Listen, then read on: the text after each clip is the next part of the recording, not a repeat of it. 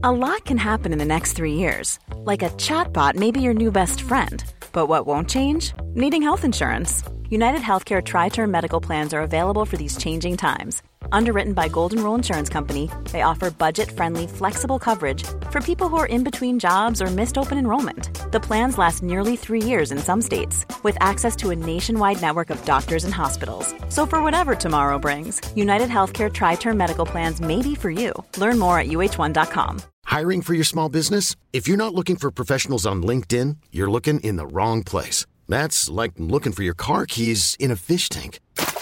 LinkedIn helps you hire professionals you can't find anywhere else, even those who aren't actively searching for a new job but might be open to the perfect role. In a given month, over 70% of LinkedIn users don't even visit other leading job sites. So start looking in the right place. With LinkedIn, you can hire professionals like a professional. Post your free job on linkedin.com/achieve today. Ever catch yourself eating the same flavorless dinner 3 days in a row?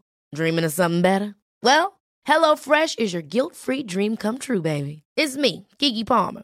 Let's wake up those taste buds with hot, juicy pecan-crusted chicken or garlic butter shrimp scampi. Hello Fresh. Stop dreaming of all the delicious possibilities and dig in at HelloFresh.com. Let's get this dinner party started.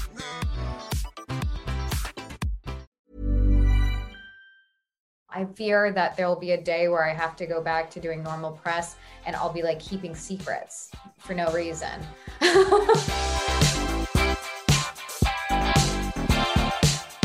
Hello, everyone, and welcome back to a new edition of Collider Ladies Night. I feel like the person I'm talking to needs no introduction. We're all so excited for WandaVision. Elizabeth Olsen is on the show. Hello and congratulations.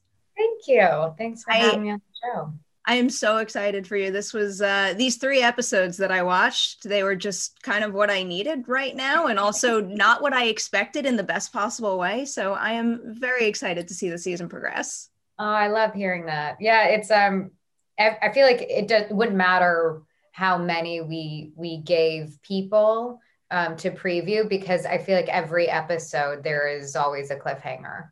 I'm already getting a sense of that and I love it. Yeah. So we pretty much start every episode of Ladies Night in the same place. Do you remember the very first thing that first made you say, I have to be an actor, whether it was watching your sisters do it, a personal experience, a movie you love to watch over and over, anything at all? Yeah, it's so funny because it's such a, it had such a journey for me, because I was a little kid who was, very dramatic and like mimicking the movies I saw, which were largely musicals. I loved watching musicals as a little girl. I loved Frank Sinatra. He was like my first crush. He was just like everything to me as like a 4-year-old. The first memory I have is me like doing something from Grease in my mom's mirror. Like I just remember doing that kind of mimicking. And then I became obsessed with ballet and started taking singing lessons. And then I started doing musical theater camp at 7 over the summers, where we would do 3 musicals a summer. It would take us less than 2 weeks to put them together. So they were just awful. And my whole family had to watch 3 of them a summer for many years. Lots of VHSs of those videos. But so it never really felt like a really clear moment. It was just always kind of my passion was live theater and all of the performing arts. And then when I reached junior high, I felt very stupid for wanting to be an actor because I was a good student and I grew up in LA, and I felt like it was lame to have that want. Because I felt like people moved to LA and everyone wanted to be an actor. And I just didn't like that idea. And you're in junior high and you're like trying to figure your shit out and how to be, an individual.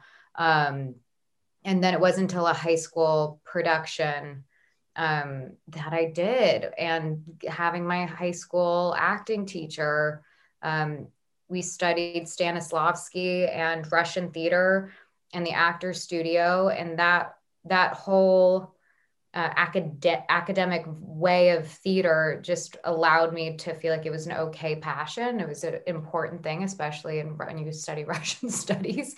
The theater was very, very important to Russian history. And so that making the decision to go to college for an acting conservatory was really, I think, the commitment moment. It's a very long answer to your question because it was like a whole roller coaster. Well, this is why I ask it though. Everyone's journey is very different. And I do often ask about the choice to study acting or filmmaking formally. So when you did make the decision to go to Tisch, was there any wavering? Did you know you had to take the academic approach, or was there any consideration of just jumping in and getting started? No. It was for me, it was the training. That's what I loved so much. I had done I'd done 2 different conservatories before college as these summer programs for high school students. And so I was really committed to like the learning. And I really wanted to go to the Atlantic Theater Company for school because it's very specific to the writing and telling the story and not about an actor's indulgent experience. It prioritizes storytelling over everything else. And because I was in that school is how I started working, and it's how I met my agent. And so it really it wrote my history for me, or my future for me by being there. And so I was the whole thing just happened naturally in a really organic way without having to like really do the whole thing of like going on backstage and printing out the auditions that are open calls. And I got very lucky with this theater company support. So kind of getting into some of your first on-screen gigs, or at least and correct me if I'm wrong here, but it feels to me like Martha Marcy May Marlene in particular was a bit of a game changer for you. So I guess does that movie feel that way to you? Did it open doors for you that weren't open before? 100%.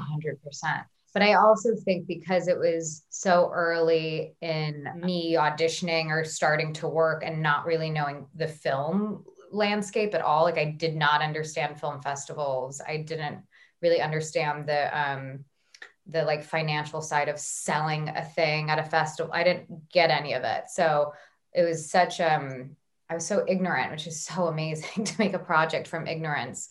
Cause you only get that opportunity, one time before a release happens.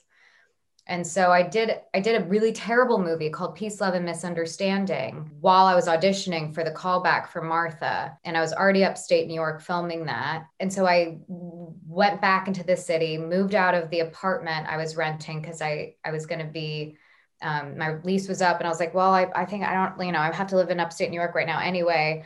And so I packed up my bags and my apartment and I went to the callback with my shit with me.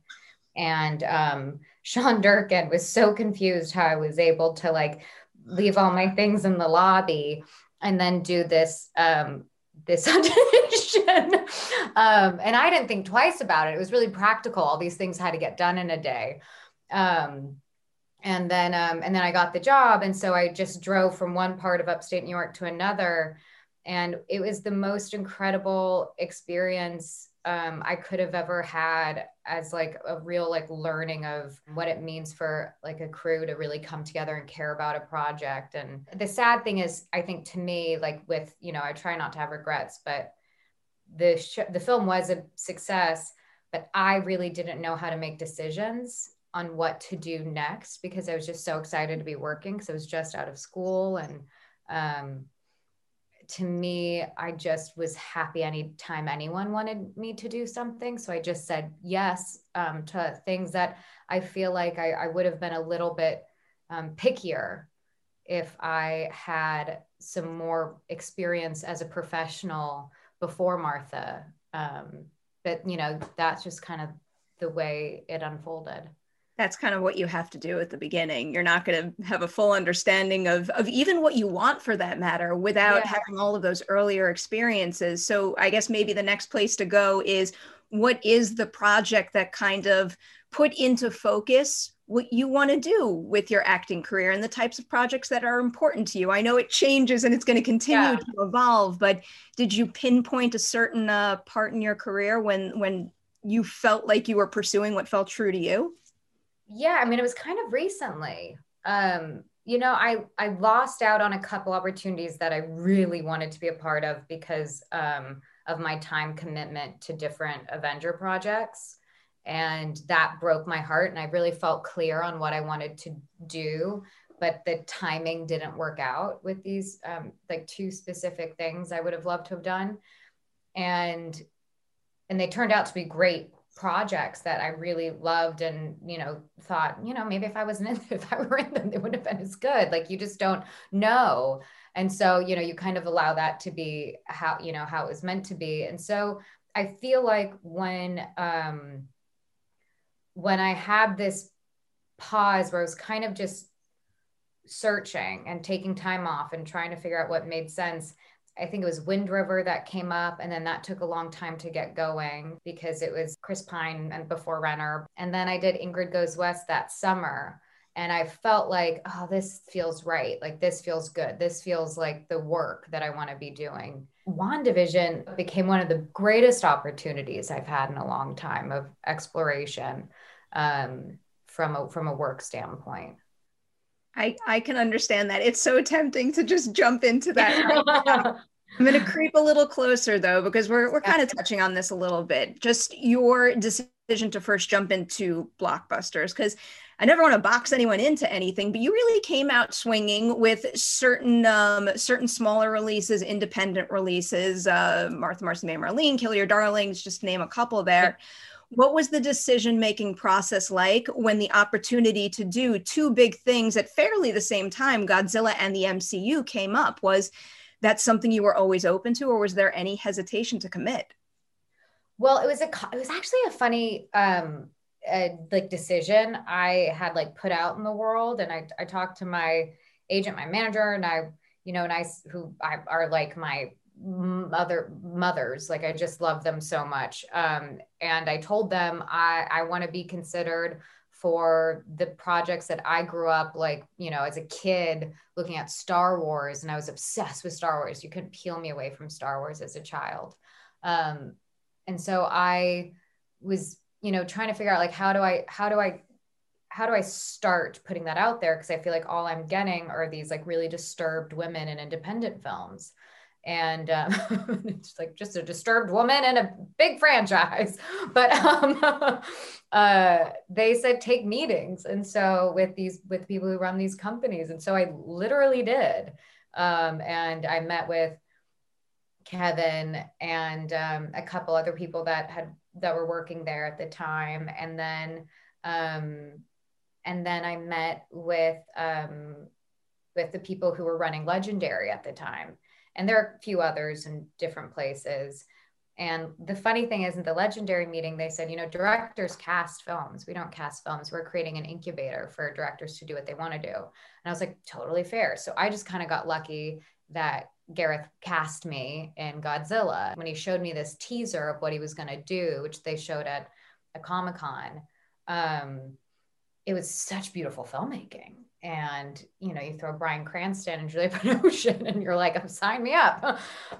So that was how that one happened. Luckily, Gareth came from, you know, independent cinema as well. And so I think that's how that worked out for me. And then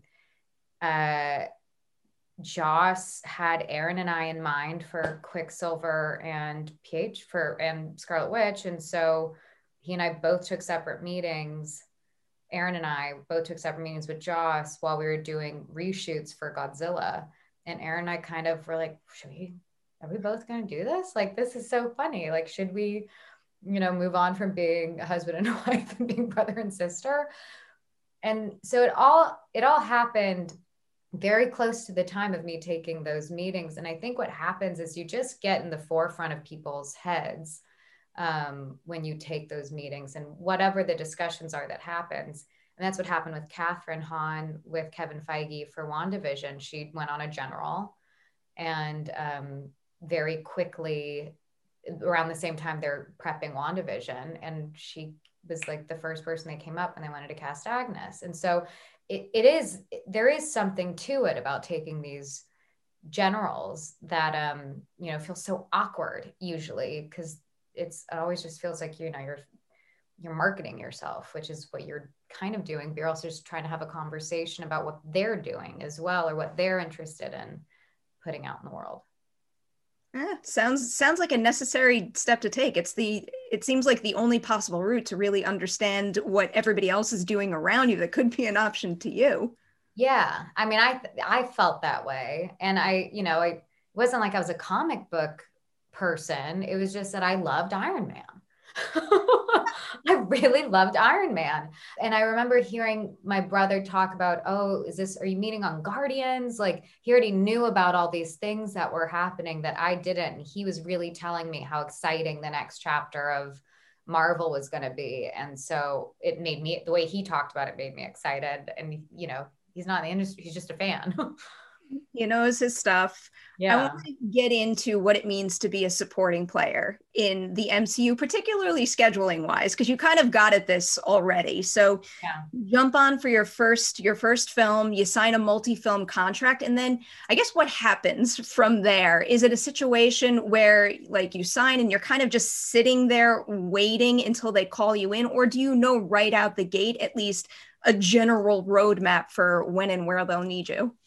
Ultron was I remember that being pretty specific. We had a film in Italy, and then I had some time off.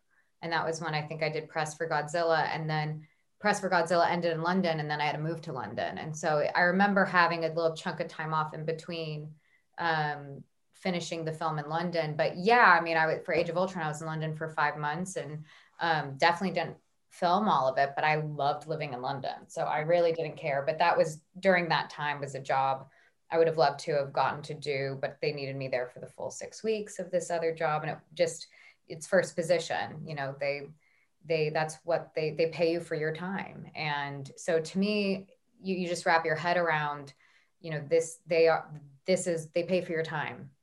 They pay for your time to do press. They pay for your, it's not just the actual days on set. And I, because I'm so happy working for them, it doesn't feel like it's taking something away from me. Marvel is a really lovely company to work for. I don't think any of us can complain about how they treat us.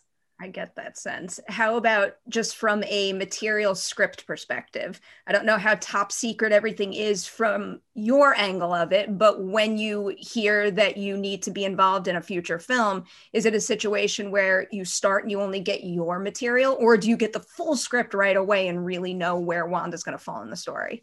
Well, I don't think I ever got an Endgame script. I think I just showed up on set and I was like, what's the previs battle? And then I got, I think, some pages for the very, very end of the movie. Infinity War, I got only my part of Infinity War, which felt like half the movie, the things that affected me. So I had no idea what was happening with everyone else. It was just kind of explained. And then with WandaVision, we had all of the scripts before we started. Tangible, and it was just so nice to be able to plot your course, but yeah, there's a lot of secrecy, but they give you as much as you need. I didn't think I needed all of Infinity, everything else that was happening didn't really matter to what I needed to know what to do. This is my terrible attempt to ask about the next Doctor Strange movie. Did you get what you needed for that film, or was it a situation where you got the full script? We always are changing, right? Because we're always giving notes, and they are very kind to welcome opinions and thoughts. And so it's always an evolution, even while you're filming. But we definitely have a script. But when I was told I would be in it, I had no idea what it was going to be. I just knew I was going to be in Doctor Strange 2. And it wasn't only until before we even went back to finish WandaVision during the pandemic that I found out what I am doing in Doctor Strange 2. But it's kind of nice to not know. you just kind of trust everyone, and then you bring your experience of the character to it, and people welcome changes once you become more involved. I like hearing that. I think that's part of the reason why the characters keep growing in an interesting way. One more Doctor Strange question for you, just because I'm a huge fan of Sam Raimi, but in particular, like, I'm a diehard Evil Dead fan, and I kind of want to see him bring that irreverence to the MCU. So is there anything he's done for you as a leader on that set that, I don't know, maybe could have that Evil Dead touch to it that I want so badly? He's an incredible person to work with. He's just such a unique human. And I just think it's fun getting to work with someone with such specific goals. And I love his use of camera. And it's definitely like a use of camera that I'm not used to at all. So I guess that might answer your question. I'm picturing certain things right now, and I think I like what I'm picturing. All right, before we jump into WandaVision full, I did want to ask you about her accent. So Is that something that you were preparing to embrace for the character's full run? And if that was the case, I guess, is it a bummer to work on something like that only to have to lose it after putting all that work into it? So the Sokovian accent was created by me and Aaron and our dialect coach, because it's a fake country and we could find different sources of Slavic sounds, and we want to make sure it didn't sound Russian, because Black Widow speaks Russian, and so we just needed it to sound more like Slovakian. And so we created these sound changes that worked for Aaron's British accent going to Slovakia, basically, and my American accent, so that we sounded related. And then all of a sudden, all these other characters had to speak in it in different films. So the Sokovian accent took a lot of time, and it hasn't gone anywhere. It has lightened up because she moved to, I mean, everything's been very like, there have been reasons for everything. It lightened up when she started living in the States. And in WandaVision, she is playing the role of being in an American sitcom. And so it's not gone. Okay. It is absolutely still there. Okay, that's good to know. Yes. All right, WandaVision full force now. First, when did you first hear about the possibility of a TV series that involves your character? Was it as recently as we hear about it, like kind of around the rise of Disney Plus, or is it something that might have been on the table way earlier on in your run with the MCU? It was, I mean, I don't really know when they announced it, but Infinity War had come out and we hadn't finished Endgame. And that's when I met with Kevin Feige and Lou D'Esposito, and they were explaining to me that Disney's going to be putting out a streaming service, and they wanted to connect it to the MCU. And so that was, surprising to be like, oh, wait, but we're superheroes. We can't be in a television. We should be on a big screen because this is, larger than life stuff. And then this story that Feige wanted to tell was so intrinsic to the fabric of the format of television. Like, it was the story he wanted to tell needed to be told through television. So the nucleus of the idea was very clear at the time, but it wasn't until Jack was involved, Schaefer, who's our creator, when it became like fully fleshed out. I always knew generally what we were going to be doing. I want to ask about Jack, but first, what's the biggest difference between the first version of the idea you heard and what we see in these first 3 episodes? It's pretty much there.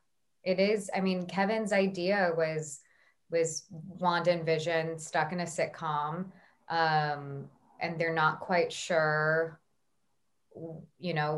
what's going, like, there are things that start to appear not like they seem, and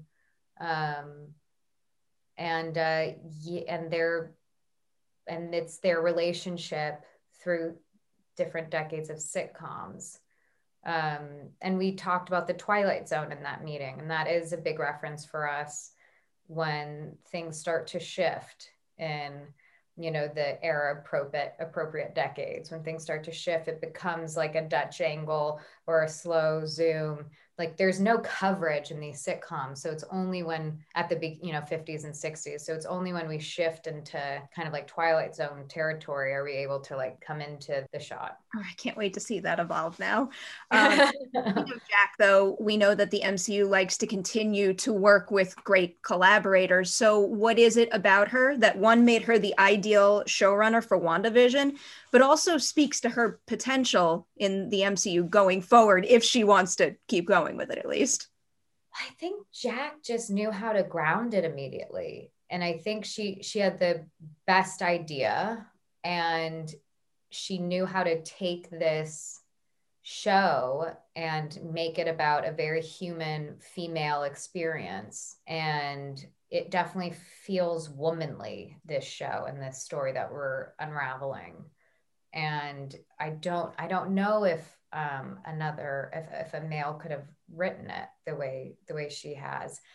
And she set up very quickly this, as all Marvel movies really are, but we really had like such an ongoing conversation about everything that we were going to shoot. And she was so game to hear our ideas, but also was really good at saying, oh no, this is why it's there and you need both.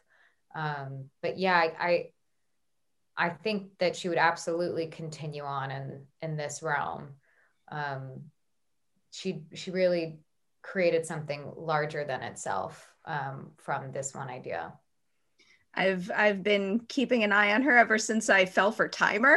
That's such a cool movie. Yeah. So now moving over to working with Paul, because you two have been collaborating for years now, but is there anything about seeing him adapt to a new style and genre that maybe brought something out of him that you didn't even realize was there before?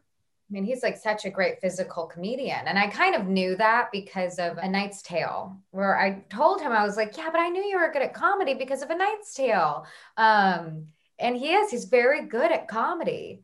And he's an amazing physical comedic actor. And it really kind of raised the bar for me. But it was really fun for us to kind of play these more bumbling characters than we're used to. But yeah, we really had so much fun. We already had fun on the Marvel films because you already feel so stupid most of the time. And you have to like kind of be okay with feeling stupid, that you're like purple, or that you have not real things coming out of your hands, or that you're, doing something with your mind. Like a lot of it feels very stupid. And so this, we got to feel really stupid, but like in a playful, comedy way. So it was really fun for us. Does this give you the itch to maybe take on like such a sitcom in the future? Something that mimics a sitcom kind of like through the decades? Any specific one? It gives me an itch to do comedy. That's for sure. I don't think there's going to be an opportunity to do what we did ever again. So I'm like kind of like mourning it, even though it was one of the hardest. I think it was the hardest thing I've ever done. I was exhausted and felt like dying, but like I felt like my whole body was going to like crash on me. And then I like flew to England to do Doctor Strange 2. And I've never been more grateful for quarantine. Like it was just like a, time to sleep, but it was truly so hard and so fulfilling. I feel like you might have to be kind of like at an 11 from start to finish shooting a show like that. You do. And also because the way we were filming, it was about 3 times the amount of material that we would have to get through in a day than we're used to on a normal Marvel movie. It was there's so many pages and not enough time, ever. And it just felt, I think Matt Shackman used the word schizophrenic, and it felt like we were all over the place. But we were always really focused on every moment. But like, if you thought about anything beyond what was right in front of you, you'd, start to have a panic attack. How about applying that to Wanda specifically as a character? Obviously, without spoiling anything, is there any element of that character that you wouldn't have been able to access had it not been for this style and format? Yeah, I think, we haven't really seen her like some like this like kind of silliness. The thing that I've loved most about this show as an actor was getting to put this character, trust the writing, put this character through a comedy, have her, play the part as best as she can. What we know of her life and the MCU world comes knocking. There are these moments of tension that we give the audience, and to play with those levels was what was like so fun for me. So getting to kind of play with her as like this mama bear of like trying to hold on to something, and just the tension of it with something that is one of the elements that I enjoyed. But there's so much tension that shows itself through these episodes that reveal little bits of what our show is about, and those were like my gems. With how much I imagine this is going to evolve from episode to episode, what was Wanda's headspace for you? Like moment one of the show, like when she walks through the house doors, where is her head at? Like I kind of read it a little like a blank slate, eager to, seize that opportunity, the life that they could build for themselves in that house. Absolutely. Nothing else existed except for, it's like nothing else exists except this moment and us starting anew, and not even starting anew because there is no other. This is just how it is. It is a complete blank slate as opposed to a clean slate. Like nothing was wiped off. It's blank. And that's how we approached it. And the show is what starts to inform the characters of other things as it keeps going. I'm obsessed with this mystery already. I need more episodes now. I did also want to ask you about working with Tiana, because again, like I said with Jack, you bring in great talent and you want to keep working with them in a franchise like this. So maybe let's go with, what is it about Tiana as a scene partner that maybe brought something out of you that you really appreciated? Yeah, there's such you see this in all of her work. There's like such a force and a gravity that she holds on camera. Fudge. I don't know how to answer that question. I understand. I can't imagine how she's doing press right now. I can't imagine how you even do press. Because I really do. I will say that what I loved about working with her was this gravity that she brought. And then whether, I get to work with it in different ways. And she's a tough, very sympathetic human. And so it was also fun, just to do the silly stuff with her as well.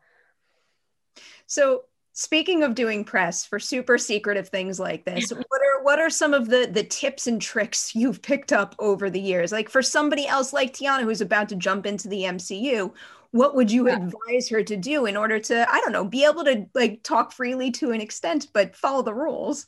I don't know. It's so funny. Catherine literally asked me that after one of the junkets, and she was like, anything, like, give me anything. And I was like, I don't know. Like, it's become so normal. I fear that there'll be a day where I have to go back to doing normal press and I'll be like keeping secrets for no reason. And so I love discussing material. And so it is frustrating to not get to discuss it.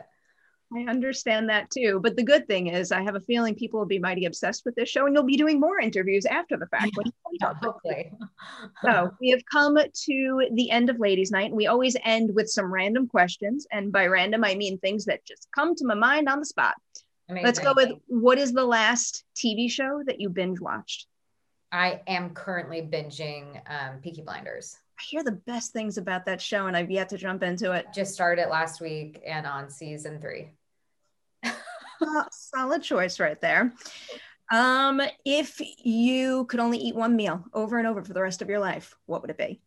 It would be a really great loaf of sourdough bread with delicious post-summery tomatoes, olive oil, sea salt, and like a sharp, semi-hard cheese with, I think that's it. I think that's all I need. And some, something to drink with it. Maybe like a great white. I feel like I need to build a recipe card for this or something. I like changing the flavors in my mouth and mixing different things for bites, but I could eat bread, tomatoes, and cheese and olive oil and wine, and have, and hopefully not hurt my heart or something. It's a really respectable assortment right there. Do you have any pets? No. Well, you travel. No pets. Yeah. I mean, I knew we were coming here to England. And so if you have a pet, they have to quarantine. Like before pandemic, they have to quarantine for a long time. So it just wasn't possible. I did not know that was a rule there. Yeah. What is the most precious prop or piece of wardrobe that you've ever kept from one of your sets? I haven't kept any. No, but I do have this glass boat ashtray that has followed around my homes from Martha, Marcy, May, Marlene. It was like a antique find that Sean gave me when we wrapped, I think. And so that's not a prop, but it's special. Oh, the meaning behind it is important. I have a feeling your answer to that will probably answer this as well, but do you collect anything? I don't. I would say like the only, like I like getting rid of things. The only things that maybe I collect would be cookbooks. Okay. I'm a big lover of cooking. What's your go-to recipe? What's your specialty?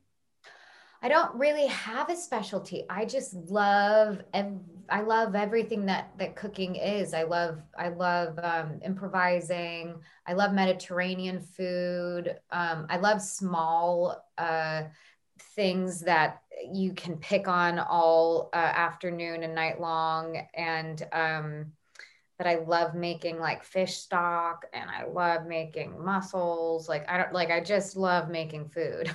You could have named one dish and I would have been hugely impressed as a non. I wish I had that same itch. All right, I'll go with a silly one before our big finish. We play a would you rather game on Collider, filmmaking one. And I always ask, would you rather have to fake vomit in a scene or fake sneeze? Vomit. Okay. You have way more help with props. For the vomit. The sneezing it's hard to sell a sneeze. Yeah, when I first wrote that question, I'm like, I'm never doing a fake vomit. But then I thought about trying to do a convincing fake sneeze. I'm like, wow, that's a problem. I have done a fake vomit. I just didn't make the movie. And it was disgusting. What was your fake vomit? I think it was like a dyed oatmeal or something, like oatmeal with like turmeric or something. Okay. I mean, it could be more unpleasant than that. So I don't know why it just grossed me out. The whole thing grossed me out so much. What movie was that for? It's from Martha, but it never made it. Interesting. Okay. All right. This last one here, it's a little bit of a deep question. You could keep it light if you want, but we always end on this. What is the biggest fear that you've had that you've actually managed to overcome? Well, one of my biggest fears is being on stage as myself, not like in a play, in front of a live audience, like, doing those presenter things or giving a speech. And I have not yet overcome that. And I would like to. I think I had a really hard time doing nothing. And it felt, and I would kind of spiral into like, depressed states of like, comparing your brain to like, well, I'm not doing enough, or other, I have nothing to do, kind of reflecting it on yourself. And I think this pandemic time has made me very comfortable in like a healthy way of being okay with doing nothing. I like that look on that. And you know, the only other person who said the presenter thing was actually Sarah Paulson. She said the same thing to me. Yeah, I found that interesting. Did she do it though? I look at both of you and I just see, you know, like a whole lot of confidence, and I would feel like that would be easy for you both. So when she said that, I was very surprised. I have literally blacked out trying to do things like that, and it's become like a rule that I don't do it. And every time we're like, what about this one? Because it's not live taped. I totally freak out and hate it. And I'm like, never again. I hate it so much. I feel like when I do stuff like that, I black out too. But when I come back to, like, it happened. Like I black out and don't realize that I actually did it. Right. That's how I feel. But my voice like wants to cry when I do it. Like the whole thing is miserable. Anytime I've seen you do it, you are totally fine. But in WandaVision, you are exceptional. So is Paul. The show is such a delight. It's a delight that I didn't expect from the MCU, which is why I love that franchise so much. Keep taking big swings. Elizabeth, congratulations again. Thank you so much for hanging out with us on Ladies Night. Thank you for having me. This was a fun interview to get to do.